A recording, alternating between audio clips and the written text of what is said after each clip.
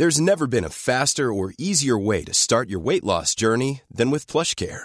PlushCare accepts most insurance plans and gives you online access to board-certified physicians who can prescribe FDA-approved weight loss medications like Wegovy and Zepbound for those who qualify. Take charge of your health and speak with a board-certified physician about a weight loss plan that's right for you. Get started today at plushcare.com/weight loss. That's plushcare.com/weight loss. plushcare.com/weight loss.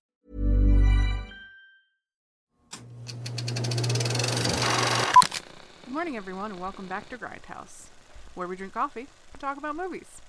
My name is Leah Diana, and with my boyfriend and co-host, Sean Tatro, we will be winding back the reels to 1973. During the Meiji era, a gambler called Ocho takes revenge on 3 gangsters who killed her father, shelters a wanted anarchist, and confronts a British spy in Sex and Fury. Let's get into it.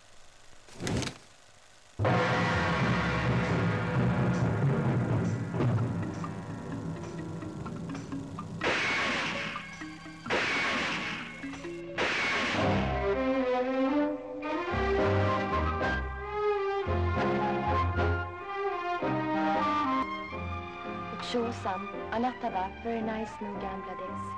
あんたも最高の爆中地だよ。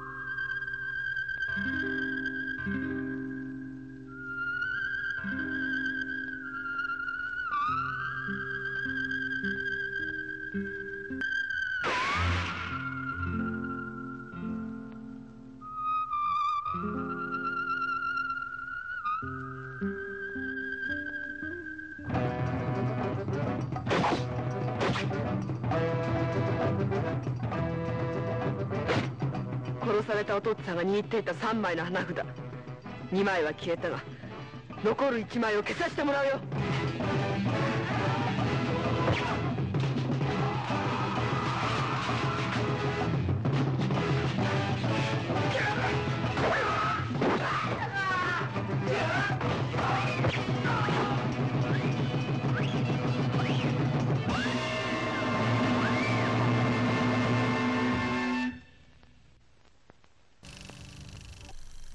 Spread the word, you dirty cocksuckers. Tell all your grave robbing friends I want them out of the city now! The nightmare of insane murder. From the depths of hell. Ultimately angel of death.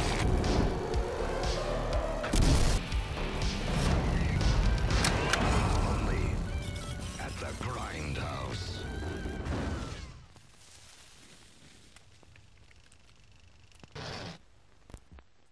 Hello, Leah, and welcome back for episode 3. Yeah, I know. Wow. We're really doing this. We are. Alright, so what are we covering today? Today, we are covering a movie that I have an actual story behind why I own this. So we are covering a movie called Sex and Fury. I saw this movie back in 2005 when I went to my first Otakon. It was a anime convention, one of the biggest on the East Coast. Currently, it's in Washington, D.C. now, but it used to be in Baltimore. And about midnight, they start the 18-plus shows. Usually you go to hentai or some weird stuff. We didn't make it to the hentai ones. And the description, I wish I still had it. I don't have the booklet. A couple of my friends do, but I wasn't able to get in touch with them before now to have them go through it. The synopsis of this movie that they wrote out in the program book intrigued the hell out of all of us. So we were like, oh, we got to see this. I saw it with 400 people in a small room at a convention center. It's not a small room, but it was with 400 other people. No sleep, high on sugar, possibly drunk, possibly high, don't know. It was Saturday night. It was 2 a.m. And let me tell you, it was a fucking interesting ride. This is definitely not the type of movie you watch with a room of 400 people. Oh, no, you do not. But when you watch it with when you watch it with 400 anime fans, oh, it gets good. It gets real good. I could definitely see that. But yeah, I ended up about a year later wandering into New Bright Comics. It's a local New England kind of music, vinyl record shop, music shop. And I found this just sitting there next to a Chinese copy of Hero, which is like a really big movie at that point. I still have the really nice Chinese copy of it. But I saw Hero and I went, what's that next to it? And I pull Sex and Fury off the shelf and I've owned it ever since. This is my 4th viewing of this movie. My first one was at Otakon. I've seen it 2 more times with my friends. And this is the last time I saw this was over a decade ago. This is my first viewing of this movie. I know, this is weird. I have seen things like this before, and I'm not gonna lie, going into this I wasn't very excited, only because this type of 70s era film isn't my cup of tea generally. Though I will say that I did enjoy this viewing. But before we get too far into that, essentially, this is Sex and Fury. It's a film directed by Norifumi Suzuki. I'm probably gonna butcher all these fucking names. But it stars Reiko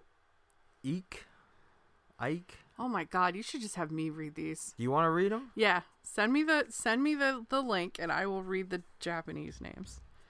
I'm just not that much better. Just go on Wikipedia. It's the Wikipedia or page. Even IMDb. They're listed there. I apologize. I'm an uncultured pig. No. All right. So, the director is Norifumi Suzuki. Yup. Reiko Aiki? So you're no better at this. Hey. I speak mostly Korean, so... Oh, and one of the other girls that's in it, her name is Christina Lindberg. I can say that name pretty well. Well, I assume that's the English broad. I'm sorry. English broad. English, yeah. Very loose. So the actual plot of this film essentially follows a female petty criminal, played by Reiko Aiki, I believe. Who becomes involved in an international intrigue while searching for the sister of a man she saw murdered in a gambling den. The synopsis doesn't match what we saw. What does it say on the back of this? Hang on.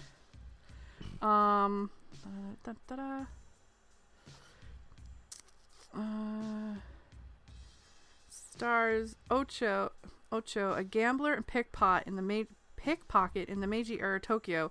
After sheltering a fleeing anarchist, Ocho encounters the 3 villains responsible for her father's murder and runs afoul of various Yakuza who want her dead. See, that's accurate. Yeah. Like, the synopsis on the internet doesn't match. No, so whoever last edited the Sex and Fury Wikipedia page, you failed. Try again. You failed. You know, I've never edited a Wikipedia page. I'm always afraid that somebody's going to find my IP address and kill me. There's no point in editing a fucking Wikipedia page. Half the information is wrong. I go on it mostly for basic information and budget information, which unfortunately this is not listed here. No. I really would have loved to know what this movie was made for, but unfortunately I think a lot of the stuff made around this time doesn't have very good record keeping. The translation on this page is rough because it is called Bad Godin Indo Deer Butterfly. Jesus. Yeah, I can't find a lot of information. There isn't a lot of information I know about this one. I mean, until I really read the back of this box and we realized there's a sequel to this movie. Like, that's when I realized, wait a minute, there's an actual follow-up to this. Which I think could be pretty cool, considering... It really could. Well, I'm not finding very much of anything in here. So I think we should just jump into... There's not going to be a lot of fun facts on this one. No. And there's not going to be a lot of info on this one. So if anybody knows info, we'd love to know. We didn't really think there would be very little, but this is also like a 1973 grindhouse film. Yeah, this is goes without saying. This is an exploitation film in its truest form. This movie opens, we get an old police detective who's being brutally murdered, and I'm not gonna lie, at first I thought it was like a grandfather and his granddaughter. That's what I thought in the beginning, yeah, when I first saw it. It's actually a father being murdered, and his daughter watching sees him die, essentially. Which is followed up immediately by a slightly 007 style credit sequence. Like, I love it. It's ridiculous. It's that moment when you see how the dad dies, how dramatic the death is, and the fake paint red blood. Oh, I love it. And the opening sequence, are you like, this is going to be a bumpy ride, kids? The credit sequence ends very abruptly, and then we're introduced to the recently elected president of Japan. I was trying to keep up with this, but I'm not sure. He immediately faces the most poorly attempted assassination I've ever seen. Oh my god! And the assassin manages to fight his way out with minor wounds, and he's saved by our protagonist, the young girl from the intro who has now grown up, blossomed into a beautiful butterfly. This woman is beautiful. She's gorgeous. She is absolutely gorgeous, but terrifying. I mean, when shit. even when she smiles in some scenes, she's like, and you're like, she's gonna kill me. She's gonna cut me. She has the most intense eyes. She does. It's like horrific. Christ. And by the way, this assassin he's fucking terrible throughout this whole movie. His disguise is awful. What disguise? Like the cloak that he keeps putting on. And he keeps attempting, like every time he attempts the assassination, he strikes way too soon. And why is he going in with a sword, knowing that these assholes have guns? I don't know. It kills me. It kills me. I just have a comment that goes, that was smart. I don't know what it was for. It was in the beginning. I thought it was funny that she's just your average pickpocket. She just, I can't help it. I keep doing it. Oh no, I did it again. That's the sarcasm I like out of her. It's just so funny. All of the deaths in this movie are over dramatic. Oh, but it's awesome. Oh my god. My god. They put so much intensity into even the smallest ones. Like the death of the brother. Or the brother when she goes to seek the young girl. He sends her to Tokyo to go find the young girl. That death is like, it's fucking Pee Wee Herman from Buffy the Vampire Slayer movie. Like, it's that. It is that long. So funny, though. We follow her to some kind of gambling house. Yep. Where a man is brutally murdered for trying to cheat. But you find out that the owner of the gambling house told him he had to cheat and then called him out for cheating and let him die.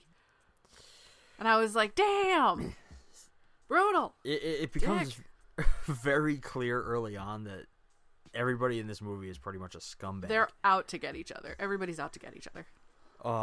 Which kind of, I guess if you look at it in the right light, makes sense because everyone is... This is a movie centered around the act of gambling in a lot of ways. The Yakuza, kind of like the seedy underbelly of Japan in that era. In gambling, you never want to you never want to show your hand. You always want to have ulterior motives. Yes. So, like, it kind of makes sense that everybody is out to backstab one another. 'cause Yeah. That's what you're doing. I also learned by this sequence, which was very early in the movie, that everyone carries knives, but no one knows how to use them. Yeah. The ones that carry the swords kind of know how to use them. The ones that carry the knives don't. And half the people that shoot the guns went to stormtrooper training school. Oh my god, they miss almost every time. So she learns information that she's not supposed to know. But she's still staying near the gambling house. And she doesn't realize that her life is threatened. And then we come to the first fight scene, Sean. What did you think of this fight scene? All right, so essentially, let me set the stage for you. So she is alone in her room. She's in the bathhouse. Yeah, in the bathhouse. That's what it is. So she's in the bath, obviously naked. Stark fucking naked. And then a dude comes in, tries to kill her, and then you find out that it's a bunch of dudes trying to kill her.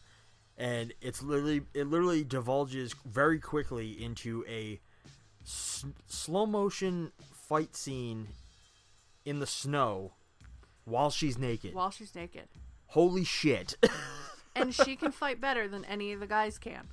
Yes, she fucking brutally murders everyone. Every one of them. The way that this is set, the entire scene is basically in slow motion. But it doesn't drag out too long. No. It's very obvious that they're trying to emphasize the nudity, which is surprisingly... The jiggle physics are amazing. Yes. It's surprisingly tasteful for something like this.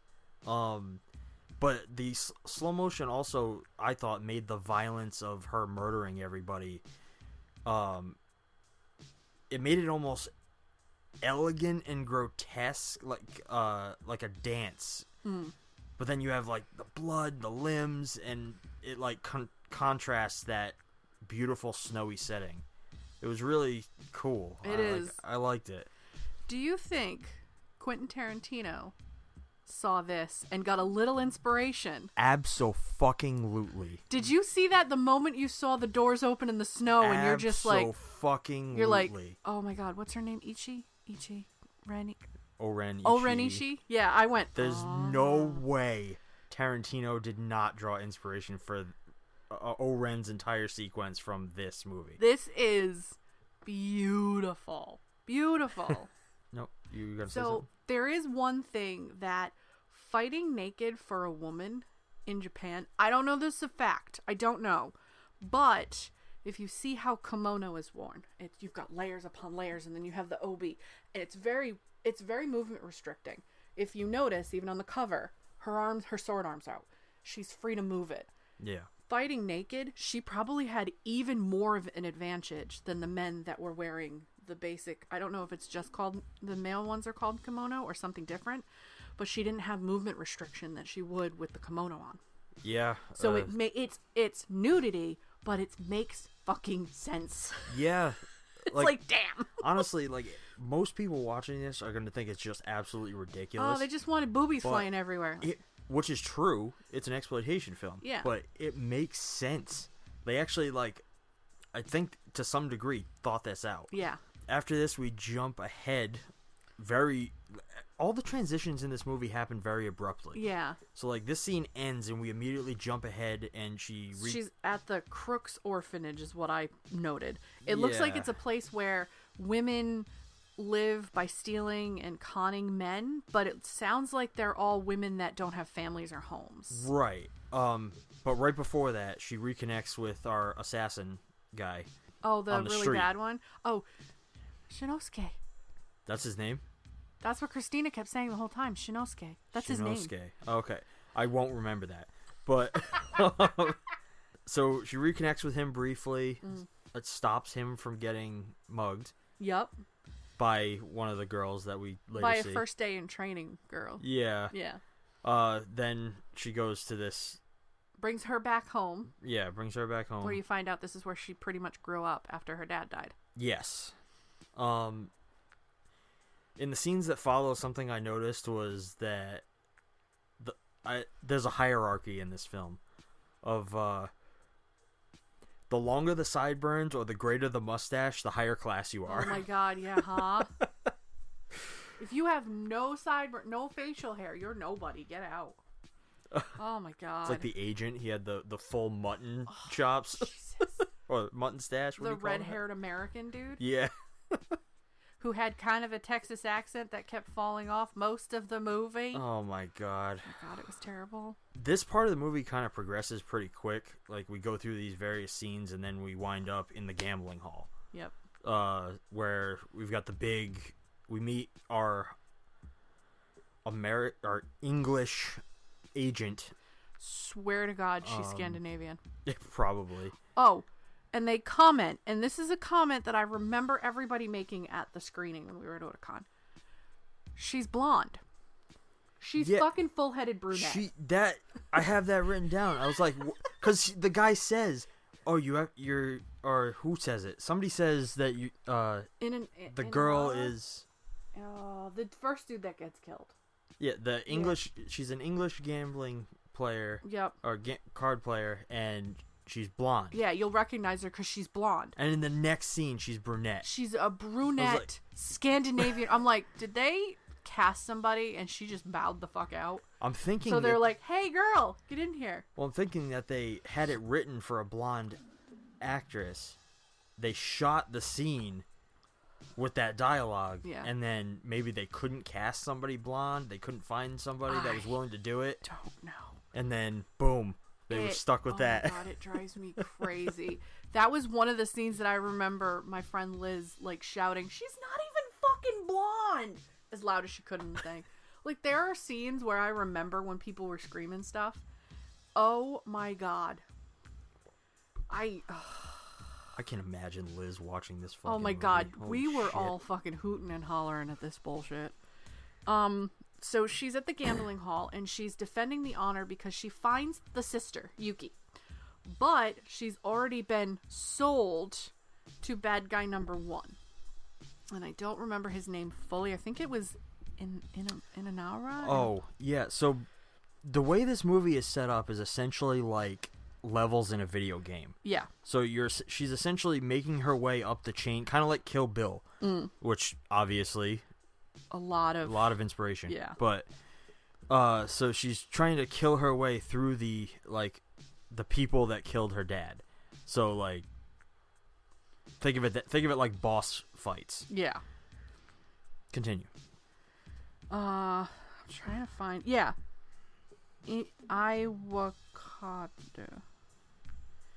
So we're gonna butcher these names. I'm sorry. To make it easier, the way I associated everybody, because the names were escaping me. Yeah. You had protagonist. Yep. Assassin. English agent. And then for like the villains, it was the deer, the boar, and the moth. Oh, it was butterfly. Deer, moth, and butterfly. Was it butterfly? I believe it was butterfly. Oh, all right, butterfly, whatever. We're doing great on this one, guys. But that's how I was referring to them the entire time. Yeah. Okay. So she's in there. She offers herself.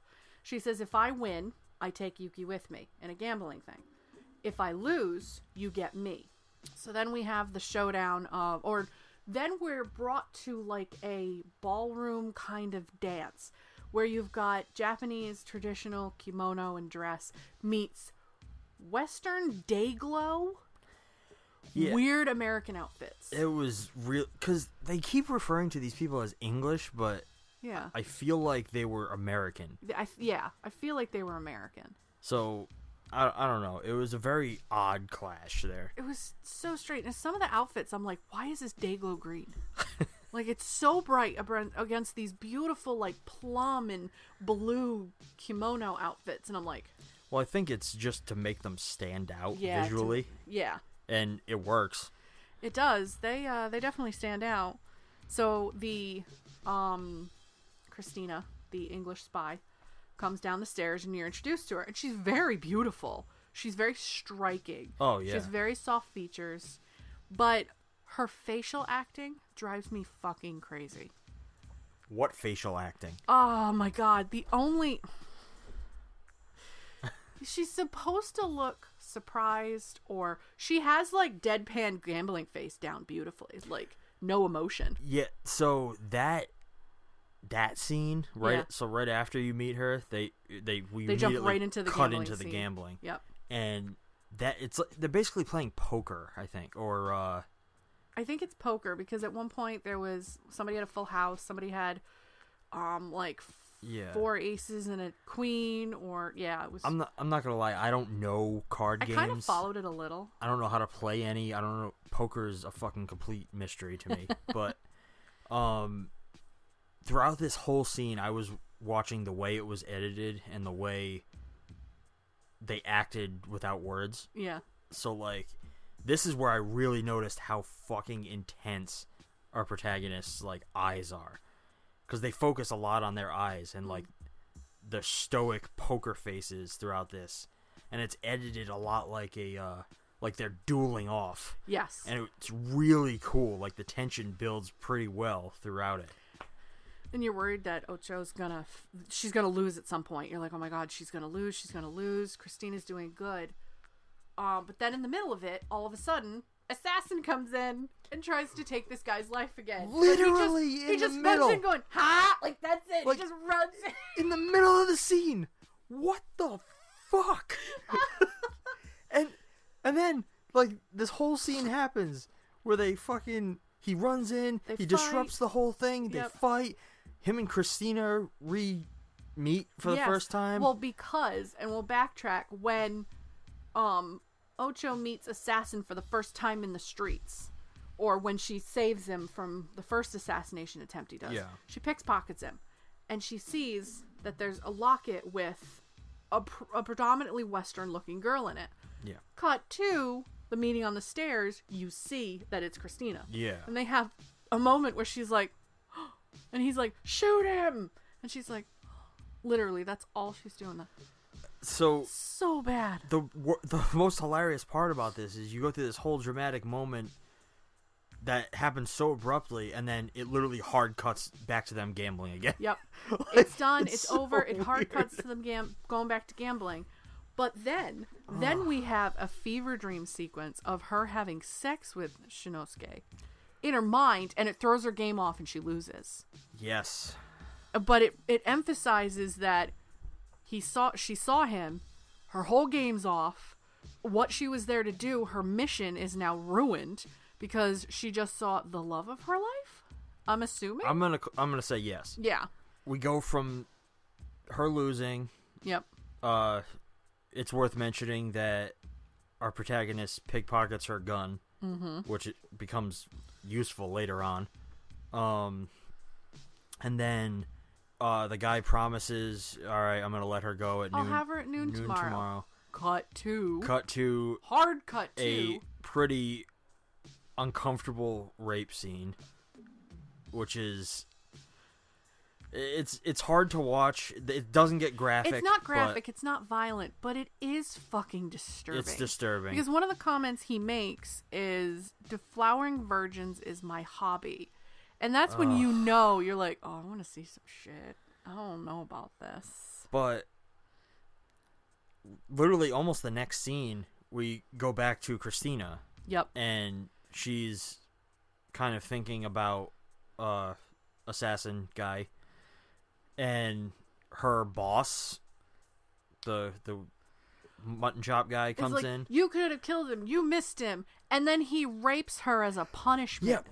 All right. So tells her your training starts now. I made what? I made that as a comment. I was like, all right, and this is. I know that this is gonna sound un-PC, but I wrote it the best way I could. So in those years, in Japan and the Asian countries and stuff, I know that things were, like, women were still being treated as objects. Women were property. They were property. They were owned by men. We don't have anything in front of us to, like, oh, this is definite. No, this is just off the from cuff. Things that we've seen. But, so, seeing that guy take advantage of that young girl, I understood why it was happening. I was like, all right, it's that time period. They could do that. Not that it was okay. Oh, it was not okay. I don't condone it. No. But, and then seeing the English guy do it to Christina, who is supposed to be an English spy equal to him. That fucking sat weird to me. I don't like that scene. Like, he's trying to teach her a lesson, but the lesson is he's training her, and basically, none of this is consensual. No. None of it. Though her actions then seem super consensual. Well, because what she says in her mind is a spy needs to learn how to turn it off. Yeah. And she literally, out of body, you can see it, she out of body turned it off. Yeah. And it was... It's weird. It's a little deeper than it should be. I honestly, like, I try to think about it as logically as I can, and I'm pretty sure that because this is a Japanese film, it's being written from a Japanese perspective, so I assume that they just took that same mentality from that era and was put it to the English as well. Like, I mean, there's one movie, not fairly recently, it's maybe about 10 or so years old, Memoirs of a Geisha. Sayuri, or Chio, was sold by her, and her sister were sold by her parents to, I don't know exactly what it was anymore. I don't know the wording anymore. But so her parents could survive. They sold their only 2 children. Yeah. Children and women were objects. They were property. Like, this was a barter and sell kind of thing. It's terrible. Oh, absolutely. But you can see even in Memoirs of a Geisha, which was a couple of decades ago, it was in that too. Not to the extreme that it is in this movie. These scenes are very uncomfortable. I will say they are very triggering. This movie is not a movie you watch just for shits and giggles. Go into your research to see some of these, even with exploitation films. Go into it, read the synopsis, find out if something's going to be triggering. Because this movie, if you don't go into it right, well, it's not for some people. Exploitation is a thing that you have to go into with the right mindset. Yeah. You have to be into that type of what's seen now as like wacky filmmaking. Yeah. And it was then. Like, it's just throw shit at the wall and try and... I just realized something. What? So we are drinking New England caramel macchiato still? Yeah, I don't even want to talk about it anymore. Well, this is the first time we're talking about this coffee. No, it's not New England. It's Barissimo. Oh, Barissimo. So this is the first time we're talking about this coffee. To them. So as you can tell, we've done a few episodes. We had to wait for the sequel to this to come in to record it. I wanted to do one after the other. Delays in shipping. It's this time of year. Yesterday was Thanksgiving, so shipping stuff is just a little weird. So we waited, 2-3 weeks for this movie to come in? Yeah, so you guys are essentially seeing episode 3 and 4 after we've recorded after episode 12. So we've been drinking this one a little bit, so we apologize. This one's going to be a little weird. This coffee's not good. It's an Aldi brand coffee, and I feel like Aldi brands, which is like a cheaper grocery store up here, kind of like Food Lion down south that I know of, or Price Right. I've lived in North Carolina, so I know Food Lion is like the kind of equal to it. I don't know west of here, of the East Coast. I know nothing. No. So it's kind of like a more affordable grocery store. However... a lot of things are good. A lot of things are not good. If you want quick, dirty coffee, I recommend this. If you want good coffee, don't drink this. Don't drink it. This is like dirty water. We have been struggling for 2 weeks to drink this one? We're just trying to get through it at this point, and unfortunately, we have 3 more flavors from this same company. We have maple syrup, pumpkin spice, and vanilla creme brulee. I swear to God, if none of those have any flavor, I'm gonna kill myself. So back to the movie. After that scene, I'm a little jumbled as to where it goes next. But I do have a note here that one of the things that English dude, American dude, and what seems like the head of a company. He's the second bad guy. He's the one with the boar tattoo. They have a meeting with Deer Guy. All three of them have a meeting in the house. No, boar tattoo was the president. Is the president. Okay, boar tattoo is the president. Deer tattoo. Boar tattoo. And then butterfly. And butterfly. Yes. So Deer and Boar meet up with American Dude. I believe this is after the scene where he teaches her a lesson. Yeah. I can't. This movie's really jumbled because the ending sequence fucks me up every time. So he says that they're like trying to help them fund and become a stronger nation. But he says to Christina, not a scene before, Japan is a barbaric country and we are trying to start the second Opium War. I was like, what? Well, I understood what they were going for there because, like, especially in the past, I don't know how much they do it now, but, like, the entire idea of spies and secret agents was to, like, what they did was incite incident and, like, try to topple governments. Yeah. So, like, that made sense to me. If they were spies, they were trying to essentially start a war so that they could dismantle the Japanese government. Yep. Makes sense. I get it. Does. But it's still a lot. Okay, the next sequence is until Assassin Guy barges into the Crick Girl's place to hide. I don't remember what was in between that now. I don't remember what was in between that. Literally from the Christina's rape scene. Yeah. My next note is woman beating circus. Oh, yes. So... And I know exactly what I meant by that. Yep. The assassin sneaks in or finds his way into Ocho's female pickpocket school, basically. Yeah. And he's like, hide me. And the girls are all freaking out, but Ocho recognizes the assassin and goes, come with me, and hides him. Now they come in, and all you see is Ocho sit down, and the guys are like, we're going to search, blah, blah, blah. Cut to, we're in what appears to be a room with a movie theater projecting with all the girls chained up like this, being beaten in unison. It was like hilarious. Like it was like it's weird. Was but this supposed to convey some terror? Because I'm just giggling. It comes out of nowhere. It's literally like, and you have not just the projector going, but there's like all these lights that are like moving around. I pretty much was like, what is with the camera cuts, guys? What is happening right now? Oh, there no transitions. And you saw people's eyes, and then you saw hands, and then you saw a body part, and you're like, what is going on? It doesn't tell, there's no cohesive story other than, oh, we took the girls to beat them so Ocho would show up. But Ocho was in the kitchen when everybody barged in. So what happened? Yeah, why didn't she get taken as well? Why did they take all the other girls? But she was literally sitting in the like kitchen area where they serve tea, just sitting there like this. I was like, what happened? I don't know. I feel like this movie probably had missing scenes. It had missing moments. Are there deleted scenes in this? A lot of Grindhouse movies did. Like, there would be like reels would get damaged, or maybe they just didn't have enough money to shoot everything, or things got cut out for time.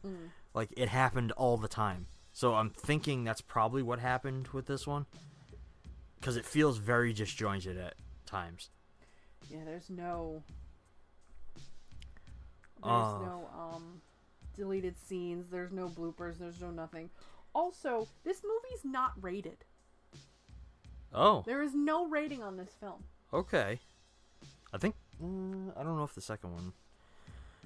I don't know, we'll have to see. Essentially, from this point, the weird woman beating circus moment, that's where we really get into the meat of the story. The actual, like, her taking her revenge. Like, you kind of get the feeling from the opening scene when the dad is holding the 3 cards, which have a butterfly, a boar, and a deer on it. Yeah. You know that those are going to play in a part.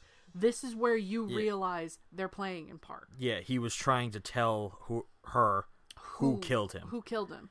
Like, so she shows up to this place, basically barters for the girl's freedom, and says that she'll Take me, release them. Take me, release them. But she says if somebody's gonna defile me, it's gonna be you, second dude with the deer tattoo guy, who's hiding in the back like a coward, and he comes out laughing.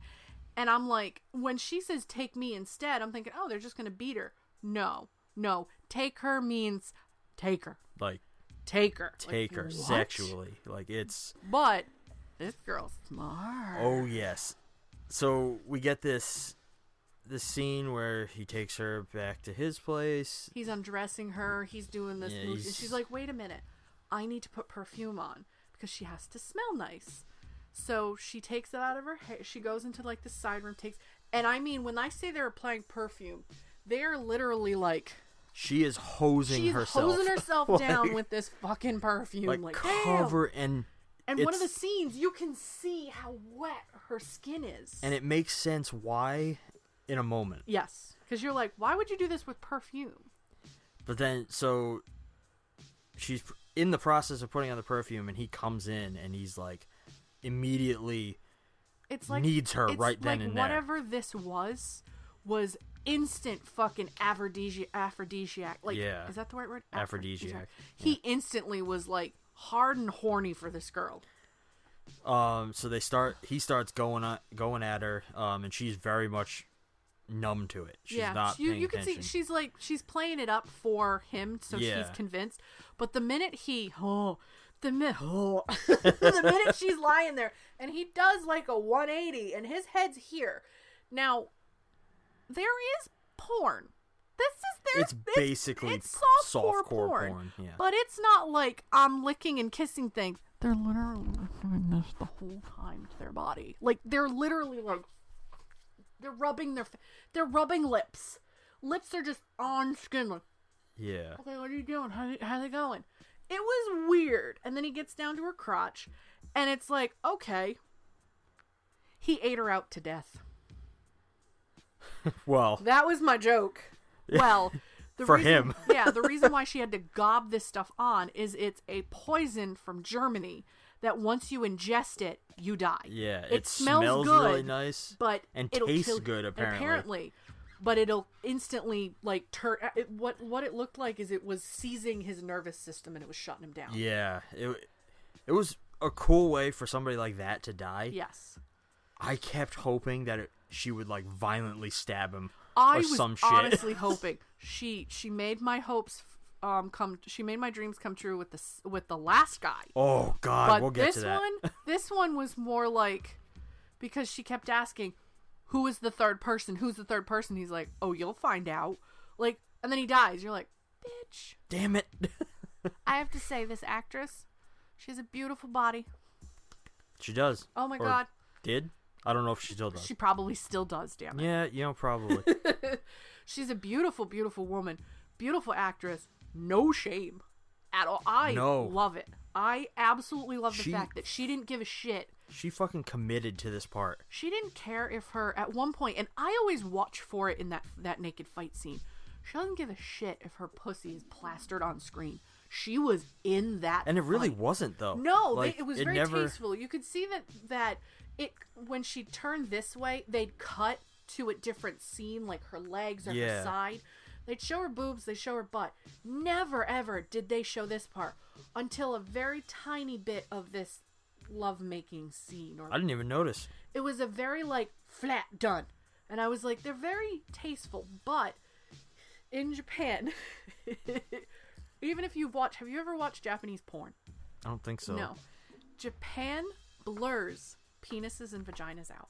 Even in porns. Oh, really? It's not, I don't know if it's illegal, but it's not, you don't show them at all. Penetration, it's blurred out. If somebody, I'm going real deep in this. If some girl's going down on a boy, it's blurred out.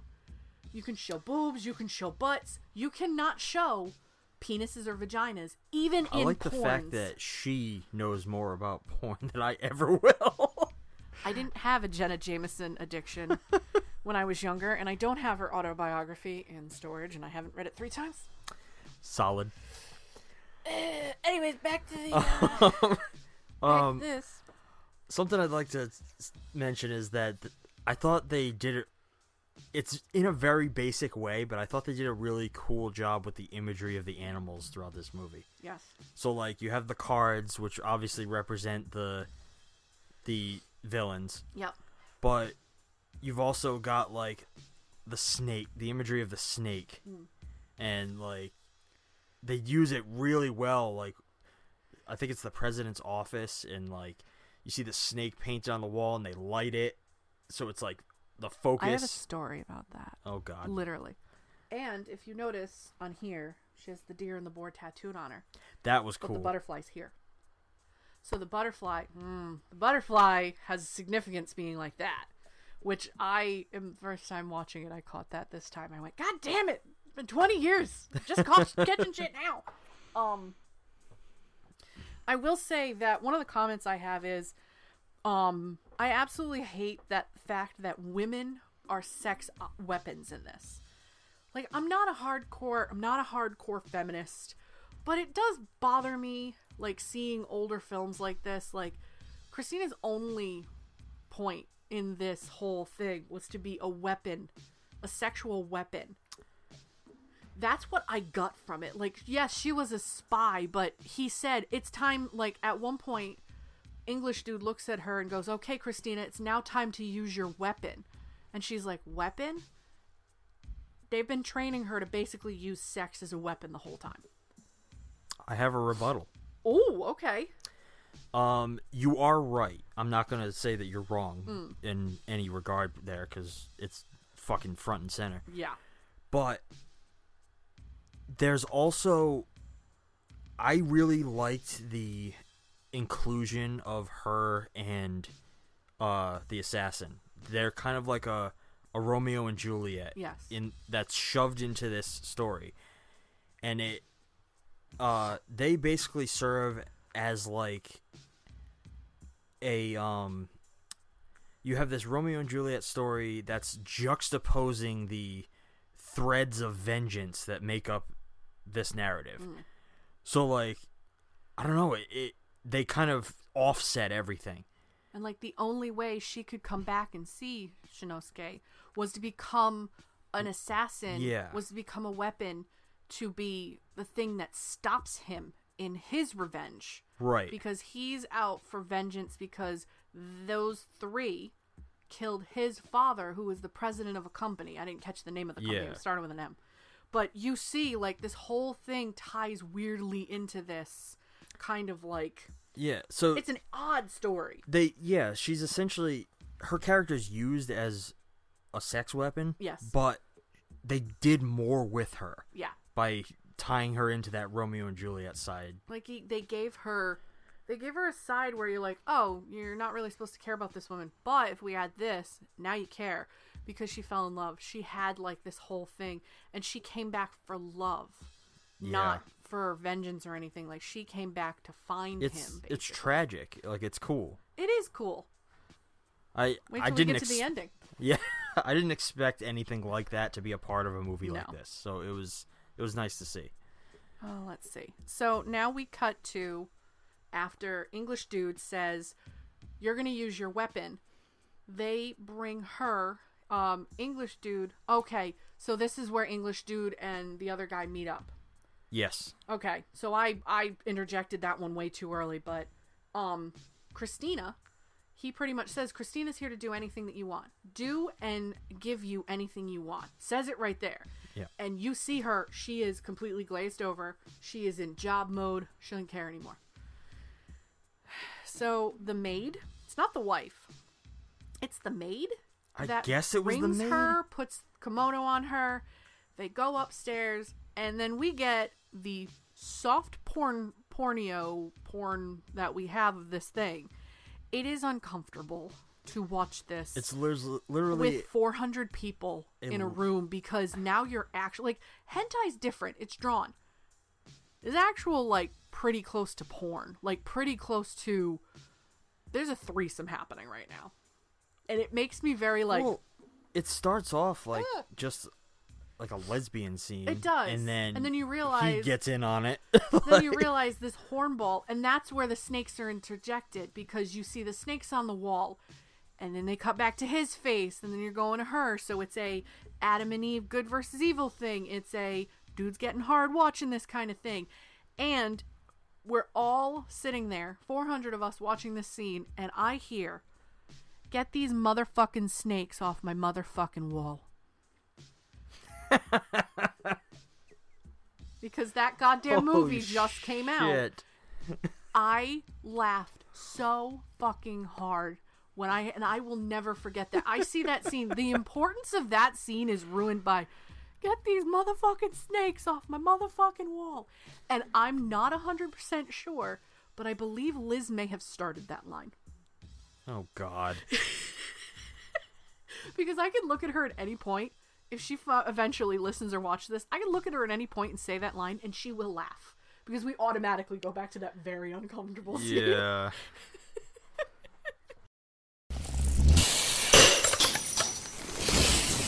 We interrupt your regularly scheduled film talk for this important announcement. I know what you're thinking. Oh, God, not an ad. But trust me, if you have ever had a passing interest in podcasting, then you're gonna want to hear about Anchor. Anchor is a podcast platform by Spotify, and it is way easier to make a podcast with absolutely everything you need to capture your audience all in one place. Anchor has the tools to help you record and edit your podcast right from your phone or computer. And choosing to host with Anchor means that you can distribute your podcast on all major listening platforms, like Spotify, naturally, Apple Podcast, Google Podcast, Stitcher, and many more. It also allows you to begin earning money with your show with no minimum listener requirements. Anchor was our first and only choice when we decided to start our show, and we cannot recommend it enough. So if you have an idea to podcast, don't wait any longer. Download the Anchor app or go to anchor.fm to get started. Yeah, I mean, my next note here is something we already talked about, but it's the during that train scene, which comes pretty close to this. Yeah. It's like the next assassination attempt. Like our protagonist and the assassin have kind of decided to work together. Who is she kidding with that fucking hat and suit on? Has nothing. No, my note has nothing to do with her. It's him. It's him and his. No, it's his fucking. You see him in the back of the train, and he's got this cloak covering his like mouth, and he steps in, and then he steps in maybe 2 feet into the car when he's at the other end of it. Yep. And goes, and tries to attack, and it's just fucking awful. I get taken out of this scene so hard, and I'm just like, oh dear God. Hey, it's Paige DeSorbo from Giggly Squad. High quality fashion without the price tag. Say hello to Quince. I'm snagging high-end essentials like cozy cashmere sweaters, sleek leather jackets, fine jewelry, and so much more. With Quince being 50 to 80% less than similar brands. And they partner with factories that prioritize safe, ethical, and responsible manufacturing. I love that. Luxury quality within reach. Go to quince.com/style to get free shipping and 365-day returns on your next order. Quince.com/style. Wow. Nice. Yeah. What you're hearing are the sounds of people everywhere putting on Bombas socks, underwear, and T-shirts made from absurdly soft materials that feel like plush clouds. Yeah, that plush. And the best part? For every item you purchase, Bombas donates another to someone facing homelessness. Bombas. Big comfort for everyone. Go to bombas.com/ACAST and use code ACAST for 20% off your first purchase. That's bombas.com/ACAST. Code ACAST. You saw me at one point. I just kind of went, and we're out. I watched this scene and I get pulled out completely. I have one thing that bothered me about the scene previous, because Shinosuke, before the train scene, Shinosuke catches her in the act of doing this, catches the dude's tattoo with the deer, with the boar, and he tells Ocho. But before then, he meets up with Christina in there, and they have this whole big story about where have you been, what happened to you, I was mad at you, I hated you because I became pregnant, I couldn't be a dancer, and like you can see like why she came back, because she hated him so much she still loved him. Like, it's a whole thing. Yeah. And she pulls out pulls out the locket, and he has the locket with her face, and she says, "You still have this." She has fucking sparkly nail polish on. Does she? Yes. I didn't even notice. It's one of the things that bothered me the first time I watched. I'm like, this is isn't this like Meiji era of Japan? And she's got fucking sparkly, hollow nail polish on. It's a fucking movie. Kids. Nail polish remover. Went, and I'm out. Honestly, this point in the movie got very, like, muddled for me. So, like, you have the train scene. Our protagonist gets captured. Mm-hmm. She then gets brought into, like, torture. The church sex dungeon. Oh, alright. So, Love it. I gotta backpedal a minute. Yep. On the train, we also get random switchblade nuns. Love it. Love it. Where did those nuns come from? I don't care. It was awesome. I was hoping they were her, like, pickpocket entourage. No. So I'm always checking to see if there are faces, and they are just, like, right up to her neck, and I'm like, damn it. But where did these come from? Random switchblade nuns. She gets captured, brought back to the church sex dungeon, which she's tied up, and one of her breasts, it's literally like this. She's tied up with chains. And you can see the fact that they put the blood on it to emphasize she's been here a while. And I'm like, she must have been so cold and fucking uncomfortable. Oh, God. Oh, my God. And then we get Christina in what looks like a fringy cowgirl outfit with her side boobs showing, whipping her with what looks like the end of a fucking eel tail. Just whoop. So this sequence, it's short. It's basically just. But you can't fucking forget editing. You can't forget it. No. But this is very much pulled right out of the. There's another subgenre of exploitation. It's women in prison movies. Okay. And this scene basically encapsulates that. So she's tied up, she's bound, she's being beaten. They literally put Christina in this like leather fringy outfit, which is something straight out of those types of movies. It's exploitation to the max. Right there. They literally this is highlighted. They're shoving in other elements just to draw in more audience. Like, she's topless. You can see the side of Christine's boob. You've got the nuns watching this at one point. The switchblade nuns are just on the side, like, watching. And then you, like, never see these nuns again. No, they're gone. That's it. They're out. It's fucking hilarious. It's like, whose idea was it to put these nuns in this movie? Who cares? Doesn't matter. And then, okay, so after this, she's beaten her, she's tired, she's just hanging around, because they've now rope bondaged her where the chains were. This isn't like, we're gonna just hang you. No, she's rope bondaged. And I'm like, oh, those are really good knots. She must be comfortable. And then you're like, okay. And then, in pops, President Dude's wife. And you're like, what are you doing here? The second I saw this woman walk in, I knew what was about to happen, and I was so happy that it did. It was like, so this is the twist of the movie. The big holy shit moment. Yep. Which, if you've seen as many things as I have, you know what's coming, and it's exactly what I wanted to happen. Do you realize they told you halfway through the movie? How so? So after she has sex, the wife has sex with the other dude. Yeah. Because they've been having an affair for years. Yeah.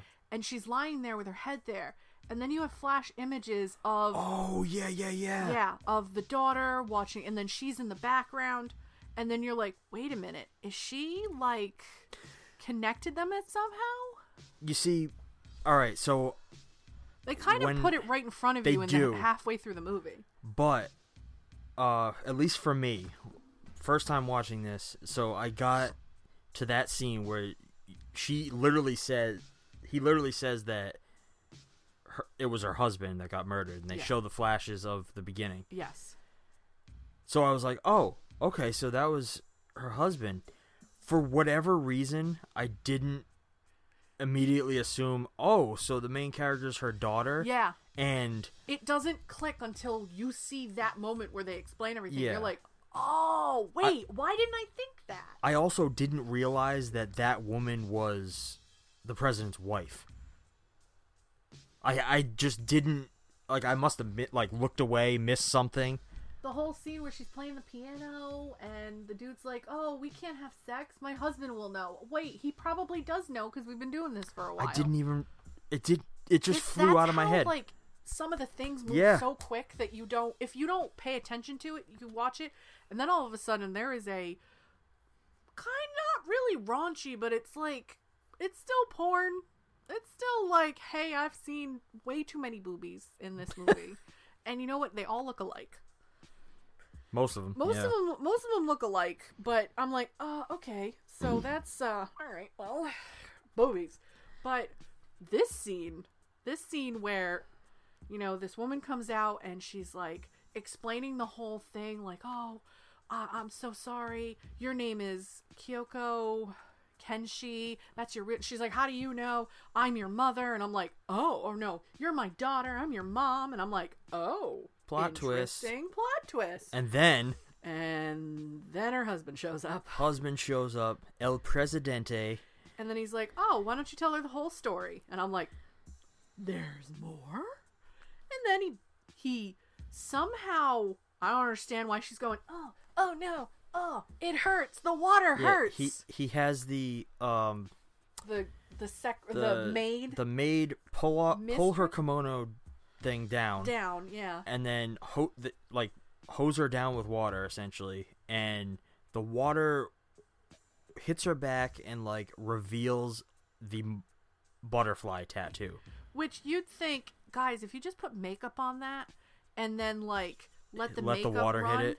Maybe they tried, but and it they didn't tried, work. and the tattoo probably ran too. Yeah. So like, okay, we'll just do this transition because it might have been a little harder in the 70s to do that without all of the makeup running. Right. But you're kind of taking it out, going, why did it just like, oh look, and posed.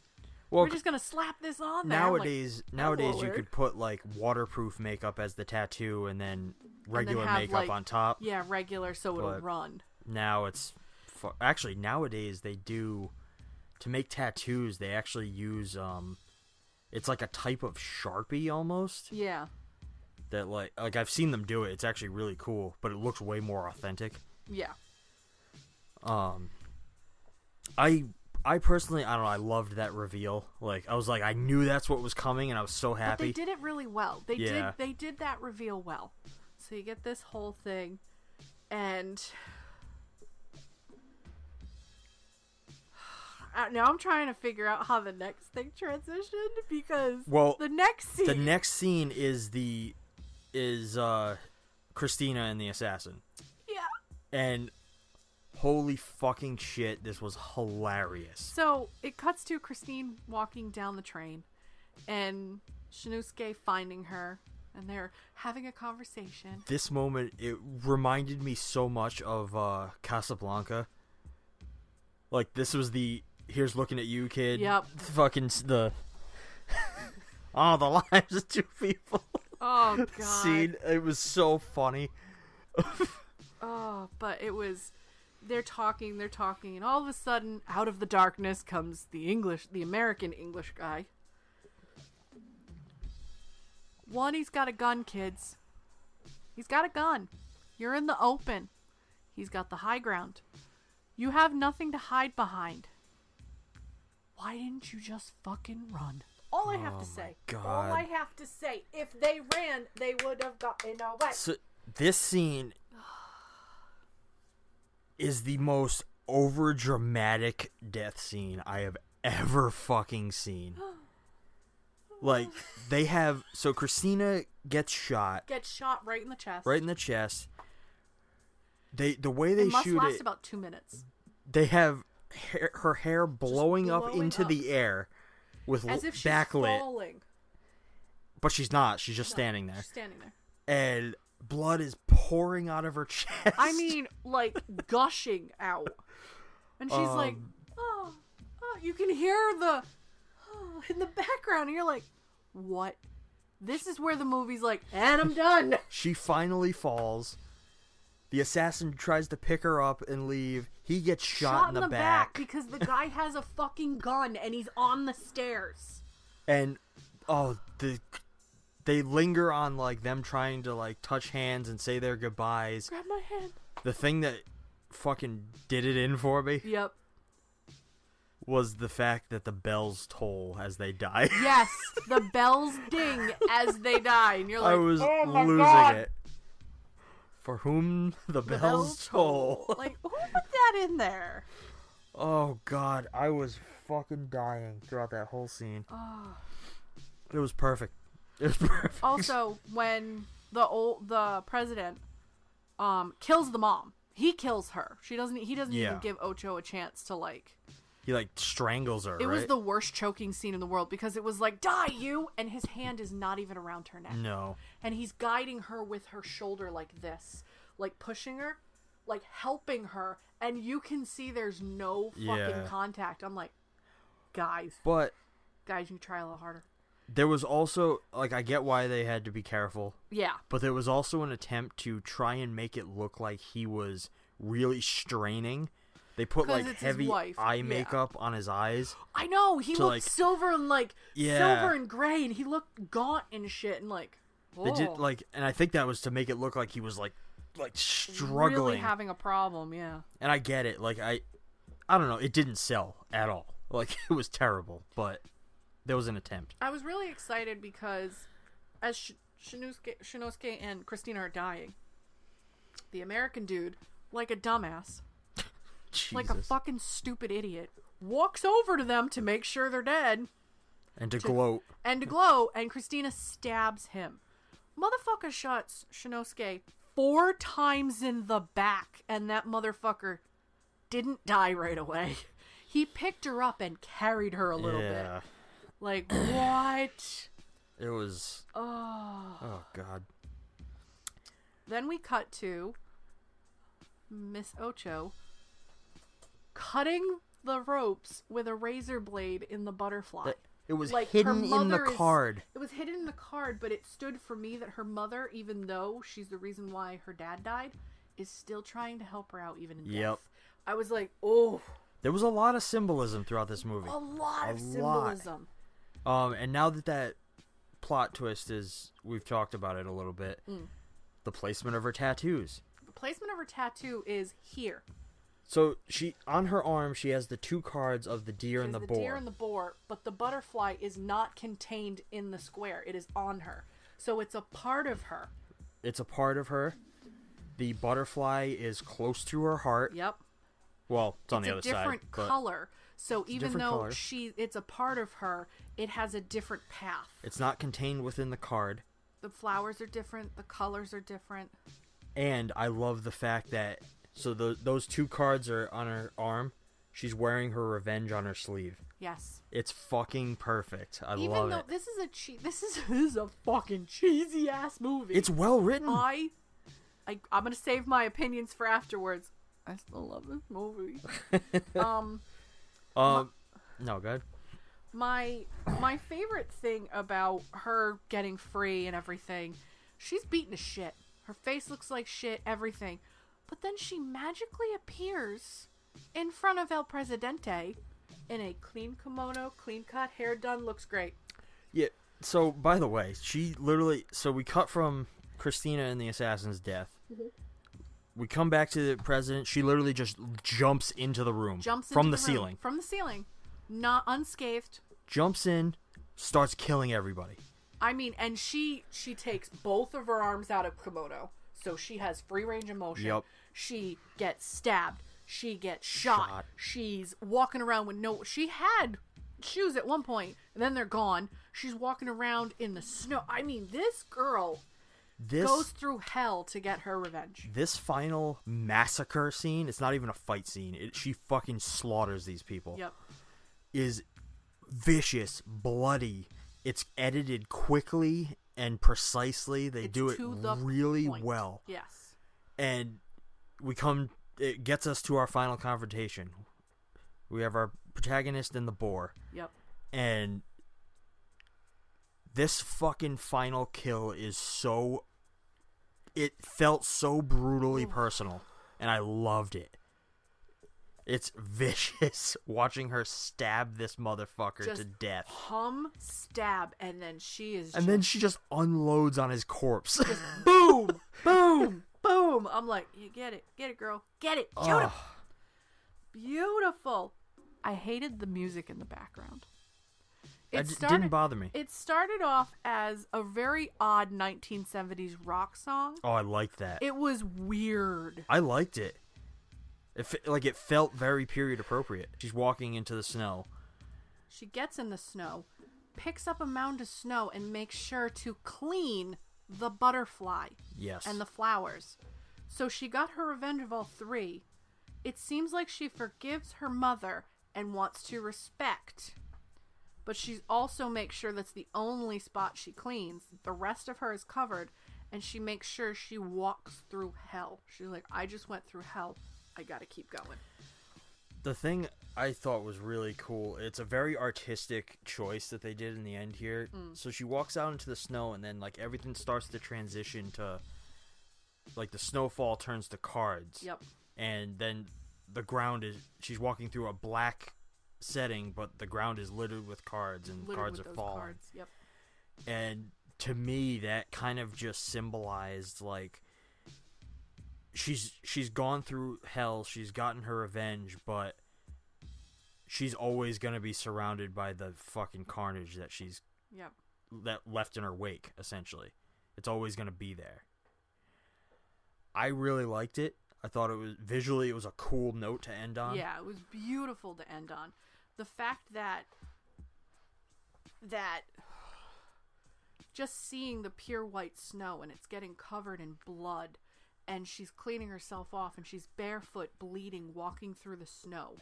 You know, the purest thing, that white, pristine, pure blanket is now covered with the carnage that she has to live with. It's just, ooh. This was an interesting one. Wasn't it? An interesting ride. I wasn't expecting it. It's one of those things where if I never saw it as a joke almost 20 years ago, that's painful, I wouldn't own this movie. Yeah. But this is something, because I've never been into this style of, like, exploitation movie, I probably never would have watched on my own. Yeah. And I'm glad you showed it to me. I like it. If there's a Blu-ray, I want it.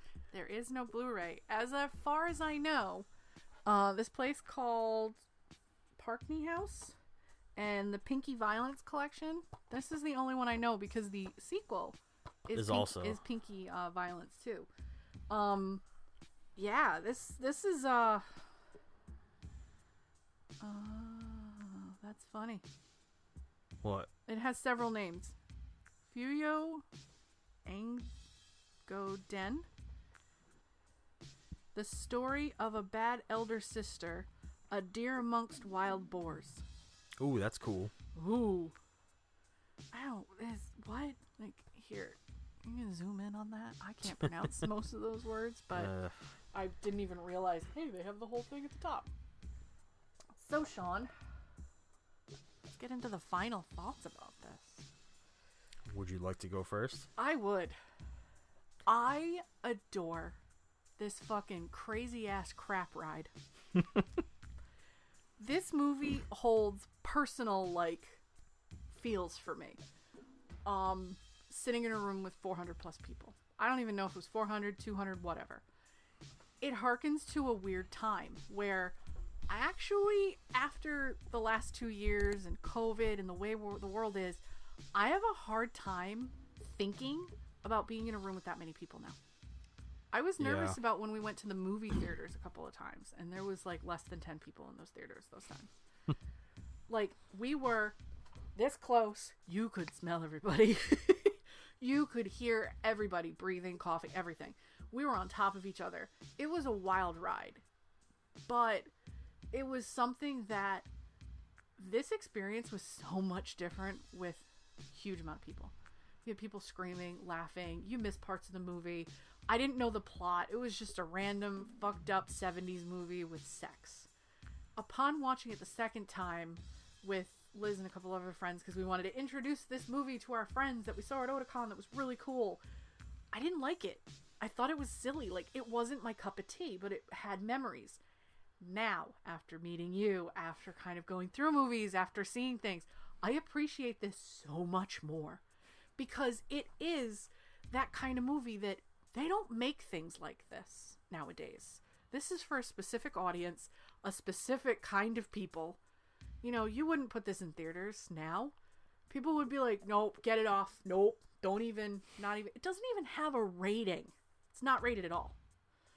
Which means, obviously, it's an international film. You know, a lot of things from this era never went past the rating board. So this probably did play in a grindhouse cinema at one point. I guarantee it. And there is probably a strange little cult following of people that are like, wait, you know what Sex and Fury is? I have met 2 people in my life that knew what this film was.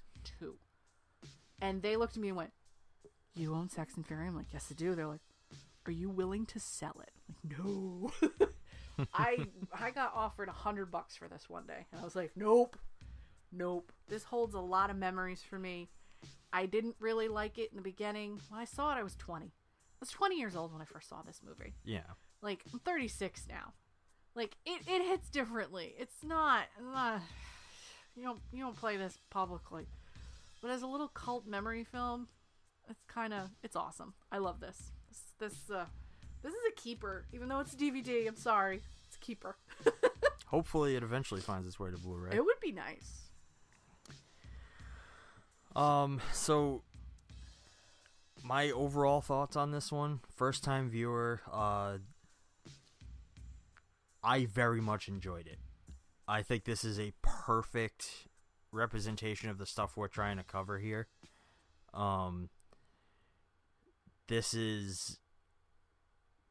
It's got all the earmarks of what you want from a 70s exploitation style film. It's brutally violent. It tells a fairly intricate story, and for the time, it's well written. Like, they actually make attempts to, like, give you plot twists and fairly well fleshed out characters. Yeah. And like I said, like, if this ever gets a Blu-ray release, I'm getting it. Oh, like, yeah. I really liked it. I hope somebody like Vinegar Syndrome or like Shout Factory or Arrow Video gets their hands on this. Please, and somebody, anybody. Give us a re-release. Hell, give us a double feature. I hope the sequel is as good.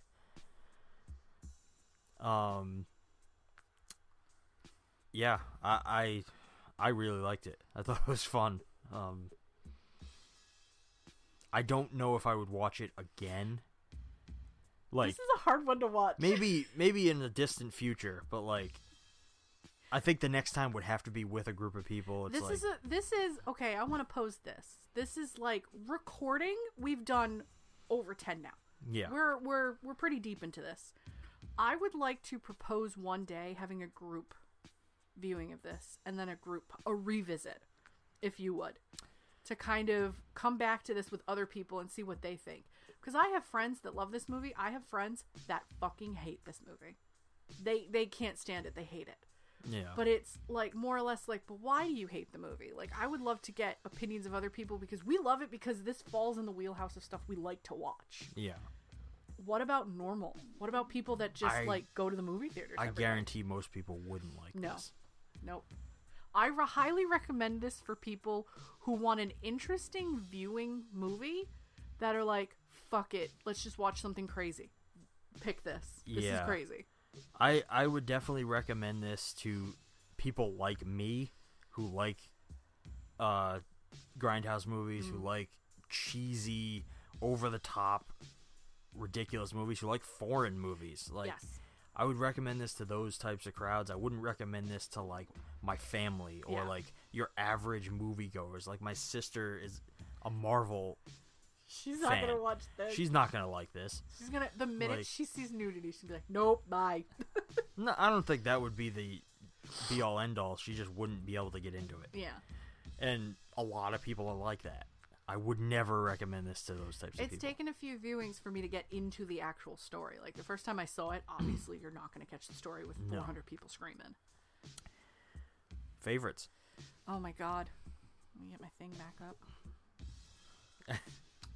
One of my favorite lines is Ocho says to Yuki after Yuki finds out that the dude rapes her. She says, in Japanese, I don't know what it is, but she says, "You can die at any time, but there's only one chance at life." That's a pretty strong statement. And you know what? Coming from someone who has a revenge story playing out, that's definitely hits a little bit more. Because, like, she can give up at any time, but, she can give up this revenge at any time, but will she be able to live out her life knowing that she walked away from it? No. No. Like, she's telling Yuki, no, don't take that way out, live your life, but in turn, she's telling her, continue with your revenge, because you're never going to be able to live with it if you don't. And I was like... And then really cool. Yeah. And then my other favorite line, I bet you it's both of our favorite lines. The police show up, or one of the guys show up at the Crooks girls' school. Yeah. And the girls are like, "No men are allowed." "Yeah, no men allowed." And then the boy student goes, "Yeah, no men are allowed in here. What about you?" "Me? I'm gay." Fucking died laughing. Best line. That's literally the only thing I put for a favorite really? line. A lot of the dialogue in this movie isn't super memorable or quotable. That moment was hilarious, and it stood out to me. It was very funny, because that guy is just like this little humor that runs throughout. It's kind of cute. I mean, the other big line that everybody knows, or me and my friends know, is, "Shinosuke, where are you?" She says it so many fucking times. Oh my god. "Shinosuke, where are you?" But she says Shinosuke. She doesn't even, like, try the pronunciation. No. It probably she just couldn't. It also... This movie also reminds me a little bit of Giallo. So, okay. So the only way I can say that is they have multiple languages in one movie. Yeah. And they try their best with subtitles in different languages. Yeah. In trying to explain things. I mean, a lot of it is that bad Japanese English that you can tell this isn't translated very well. The English isn't translated very well. But it reminded me of the colors of the blood, and kind of in the way of that, where they tried to keep everybody pronouncing Japanese as well as they could, or English as they could. Very faintly Giallo, like little Giallo, not completely, but it was a little influence, like tiny influence there. I think what you're picking up on is less Giallo and more just the period, the time that this was made. Like, that's kind of how it was, especially in foreign cinema. Well, maybe that's because the only real foreign, like, 70s movies I've seen are Suspiria, Beyond. We'll get into far more of those.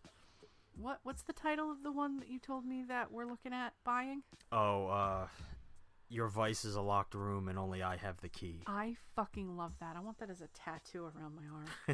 That's so good. So good. I did put a couple other favorites, not in terms of dialogue, but I think my two favorite scenes in the movie were the Naked Snow Massacre towards the beginning. That just visually, that was really cool. Not just because she's naked.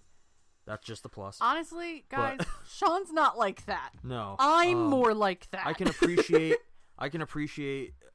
a beautiful naked woman for sure, but to me that was just, it was so artistically done and tasteful. You look more at the production side of a movie. I really do. I look more of, wow, her nipples look really good in that shot.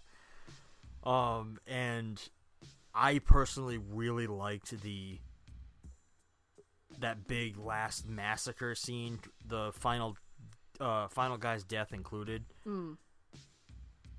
I thought that like 70s rock and roll music was really cool with it. Like, it felt interesting and different. That felt really really out of place. I liked it. I don't know. I felt like it. I was waiting for Led Zeppelin to come out and start playing the drums and fucking guitar as she's slaughtering people. I felt like it added something that you don't normally find in foreign cinema, especially at that time. Like, it was very strange, like, but it was cool. Kind of progressive a little. Yeah, I really liked it. Does it work?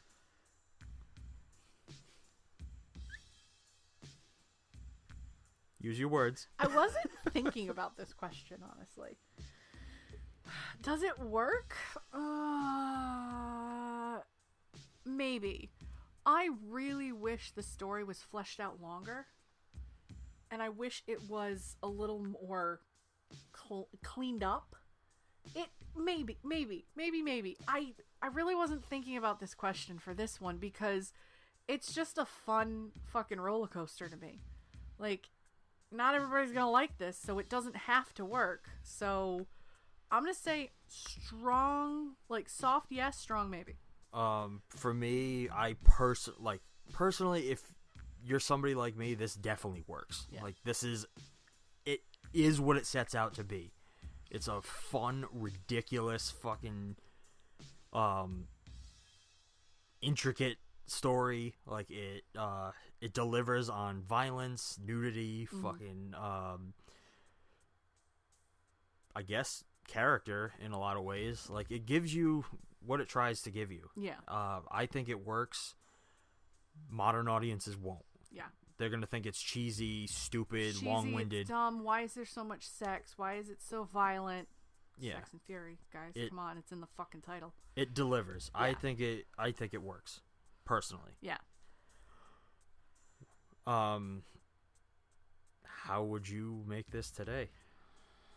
Limited series. Fucking limited series all the fucking way. 6 episodes. Like, strain out her story in the beginning just a little bit. Pull out Christina and Shinosuke's love story a little bit. Pull out the mom's story a little bit. Drag it out. 1.5 episodes. Kind of Game of Thrones-esque, like, epic, set in feudal, like, or not. This isn't feudal Japan. No, this is Meiji Japan. This is more modern. I'm terrible with history. It's sorry. like 70s Japan. But it's still maybe 60s. Maybe maybe even earlier than that. Yeah. Way earlier than that. Like, this could be, if you take all of the sex, the softcore porn stuff out, but keep it in there kind of like a Game of Thrones-esque, this could be one hell of a period drama. This could be a hell of a period story. I'm definitely inclined to agree. Like, this as a limited series would be fucking sick. Make the dramatics of the revenge even deeper. Make the story even crazier. The twist. This has, like, Marvel-esque twists in it if you're not paying attention. Yeah. This is pretty good. I think you could even retitle it, honestly. Oh, yeah. And, like, I like the A Deer Amongst Wild Boars. That's a really good title. Personally, I think as a limited series, this would be pretty awesome. Yeah. You could do it as just remake it as a movie, but I think it would have to be. There needs to be more story. There's too much story compacted in the 1.5 hours. It needs to be longer. It's very crammed. I'm telling you, Marvel has ruined us for stories because giving us longer formatted stories has made us want even more of the story. Yeah. Well, that's why everything's being adapted into series now. I love. I mean, Japan's always had limited series live action stories. Korea does it too. I mean, right now, Korean K-dramas like Squid Wars, Hellbound, Squid Game? Squid Game. What did I say? Squid Wars. Squid Wars. So terrible. Squid Games, Hellbound is getting big, and that's another one. I mean, if people want movies, Parasite's fucking huge, and I watched that. I love that. You have not watched that yet. But I know it's big. Train to Busan, fucking movie. You're just literally sitting here the whole time, and it never gets better. I love Train to Busan, but fuck that movie sometimes.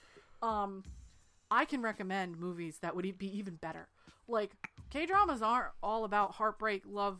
They go hard. Asian countries with their limited series and their stories and their storylines go big.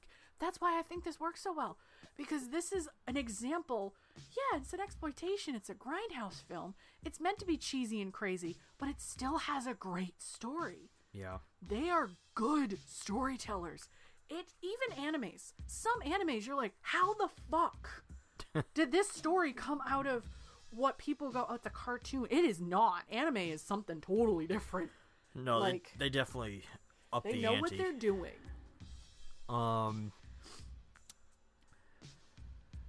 Is this exploitation or other? Obviously. It's from fucking the gate. exploitation. There was no question about this is a grindhouse cinema movie. It gives you what you want, but it also gives you what you need, which is a good story, which is shocking for some grindhouse movies. Yeah, there's a lot of absolute shit out there that came out in the grindhouse era and just didn't even try. Yep. This, I think, aimed to be something more, and it fucking succeeded. It did. It's a really good story that also delivers on all that you want from exploitation. Yep. It gives you a ton of gratuitous sex scenes, gratuitous violence, some absolute violent murders, gore galore. There's blood everywhere. But it's not nasty. It's, no. Oh, dude, look at the red paint. Yeah, just it's spray. It's great. It pays off in basically every way that you can think of. Yeah. I mean, for fuck's sake, just for some examples, like it's the switchblade nuns on the that comes out of fucking left field and is disposed of just as quickly. Yep. And then you have the whole women in prison style violent chain whipping scene. That is both disturbing and erotic at the same time, because you know somebody's like, oh yeah, whip them girls. Like these were subgenres for a reason. Yep. Like this plays into not just the pinky violence and sexploitation subgenre. It's got a little bit of women in prison, a little bit of nunsploitation. It's got bondage. Like it's got a choke kink, for God's sakes, in it. It tries to deliver for multiple audiences, and I think it does a good job with it. It does. But I think we're at the end of this discussion, unless you have anything else. Guys, if you're watching this, you know what movies you're coming into. You're coming into cheesy, you're coming into shitty, you're coming into some blockbusters, you're coming into weird. Give this one a go. This is why it was one of my first picks. One, because it's the weirdest thing I own, and two, it's probably the most defining grindhouse thing we might have right now. I mean, I didn't want to get all the good stuff in the beginning, so I was like, hey, why don't we try this one? And then Sean's like, that's an actual grindhouse film. I was really pleased that this podcast that we put together, I actually had a good one to contribute. Well, so we went into this with the goal is to watch stuff that we normally wouldn't have, for the most part. We do want to do stuff that we've both seen. We started you off with some easy ones. Texas Chainsaw was our first episode because it showcases the period in time that we wanted, but it's a popular movie. Yes. We followed it up with Pieces because it's a perfect follow-up to Texas Chainsaw. But it's a not well-known movie. It's, well, in horror field in horror field, but like normal people. No.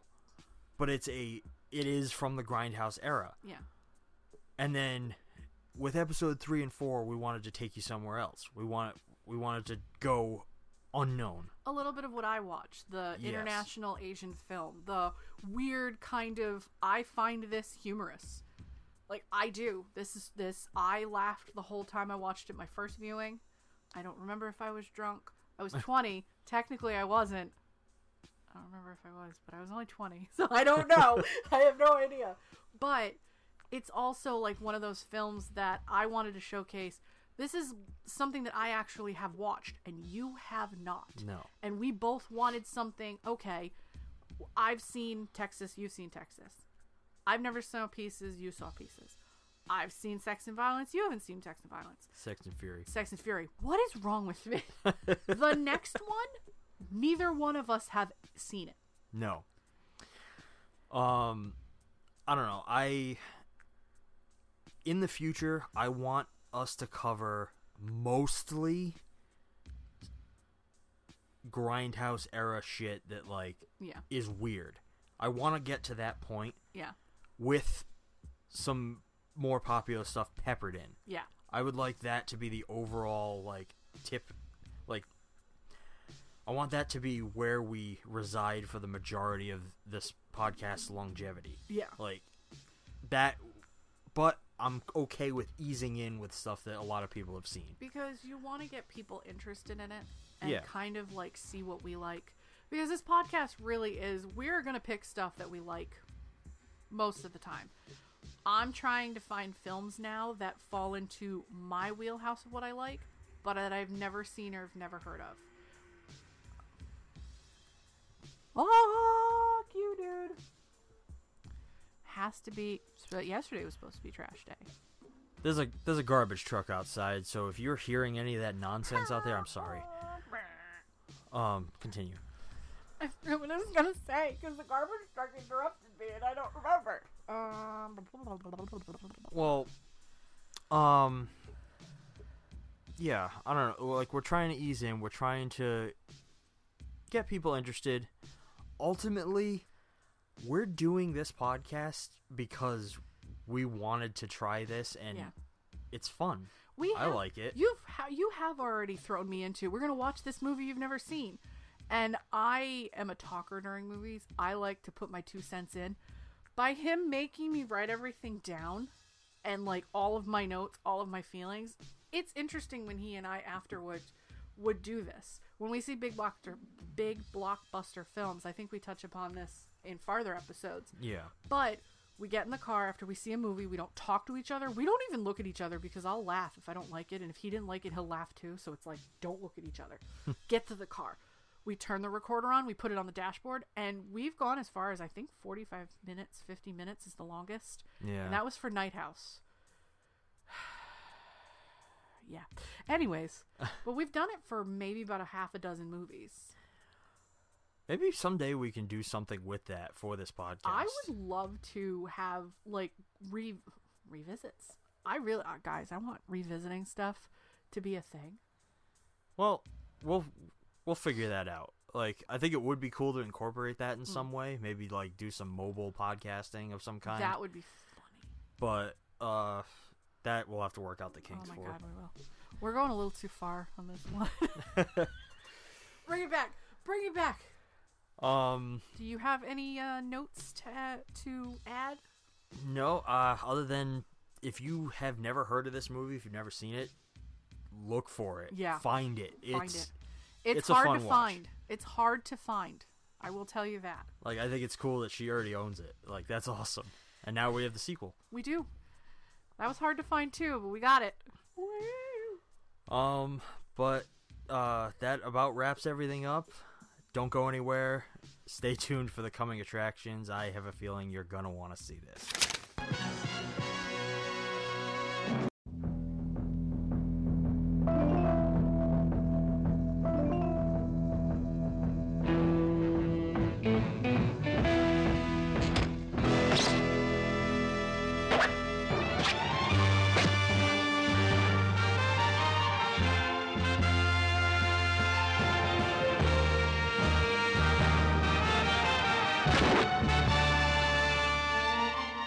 たらの腹も立つだろうが相手は砂利だ見逃してやっちゃくれねえか二度と再びドア段座に出入りするんじゃねえぞ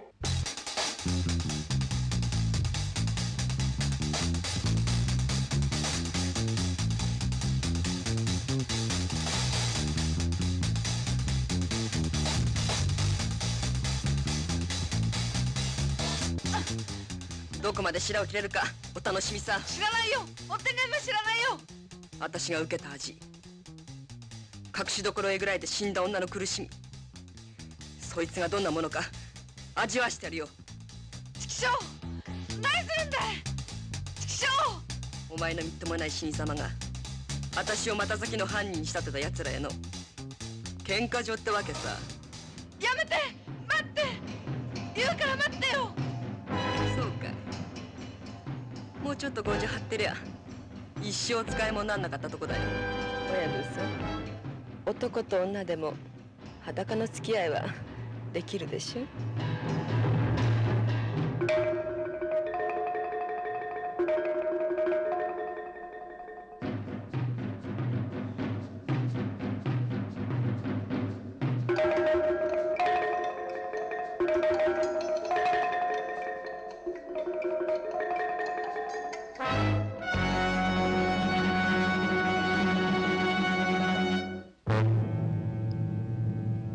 デカトロの親分さん、その証書はゴーダの親分さんがお借りした倍の値打ちがありますよ。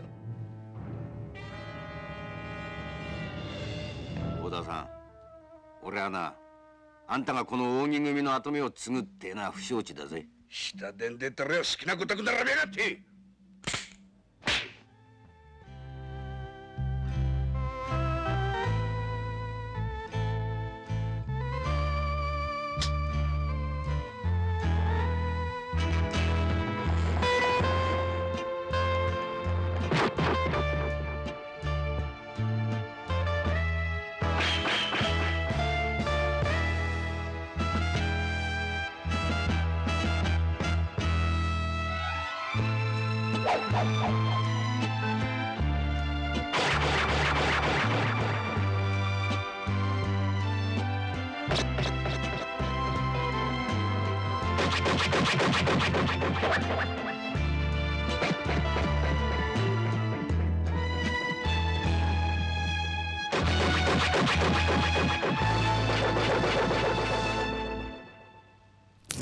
I don't know if I'm prepared for this one.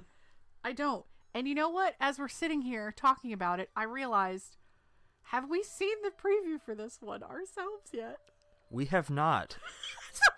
At the time of recording this, we don't know what you just watched. Nope. But I have a feeling that if it's anywhere near as good as this, it's gonna be fucking fun. I mean, as the wiki said, this movie was made the same year.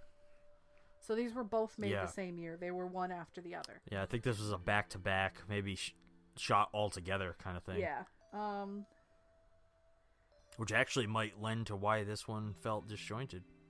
This one is Story of a Wild Elder Sister Widespread Lynch Lull. W-A-L-A-W-L. Lol. Lol. I don't know. But it is called Female Yakuza Tale. I don't know anything about this. Nothing. No. We're going into this one completely blind. I'm excited. I am. I don't even know what the blip is. You don't know? I like the design of that packaging. I know. Like, so the first one, the packaging, it's a white box. She's on the cover with the symbol behind her. This one, the box is clear. She's printed on the cover. And it's a sticker. It's a sticker. Yep. But they use the disc as the symbol behind her. Like, that's really cool. It's a good design. It is. It is a very good design. It's a little busted up because I bought it secondhand. A lot of this stuff we're gonna find secondhand, unfortunately. But I'm really proud that now. Oh my god! I got both. This is a rare one, right? Yeah. Imagine finding the tapes. Are there? Do you think there? Oh, we're gonna go home. We gotta find the tapes. Excuse me, I gotta go to eBay. While she does that, that's gonna bring us to an end here. For more recommendations on films or coffees that you should check out.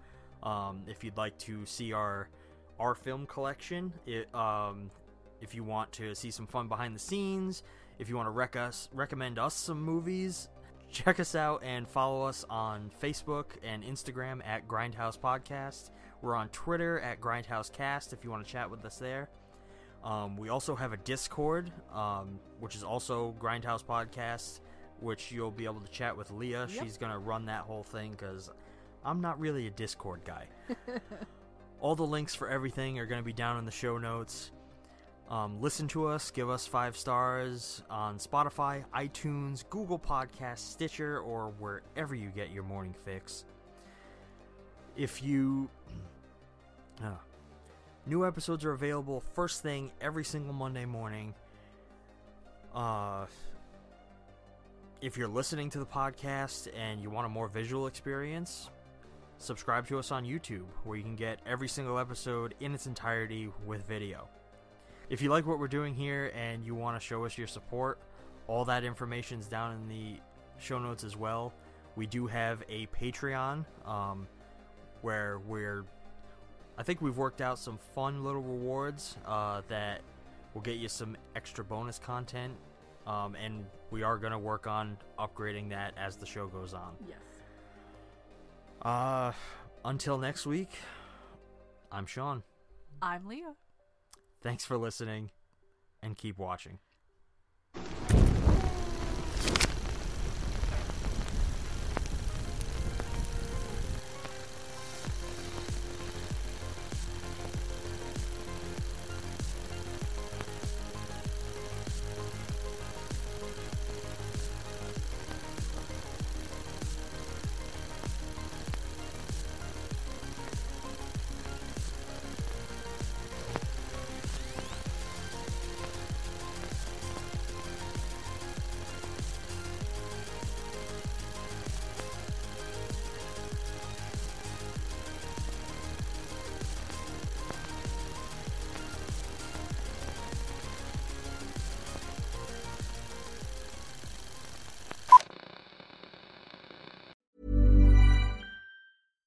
When you make decisions for your company, you look for the no-brainers. And if you have a lot of mailing to do, Stamps.com is the ultimate no-brainer. It streamlines your processes to make your business more efficient, which makes you less busy.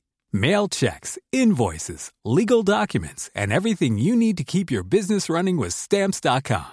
Seamlessly connect with every major marketplace and shopping cart.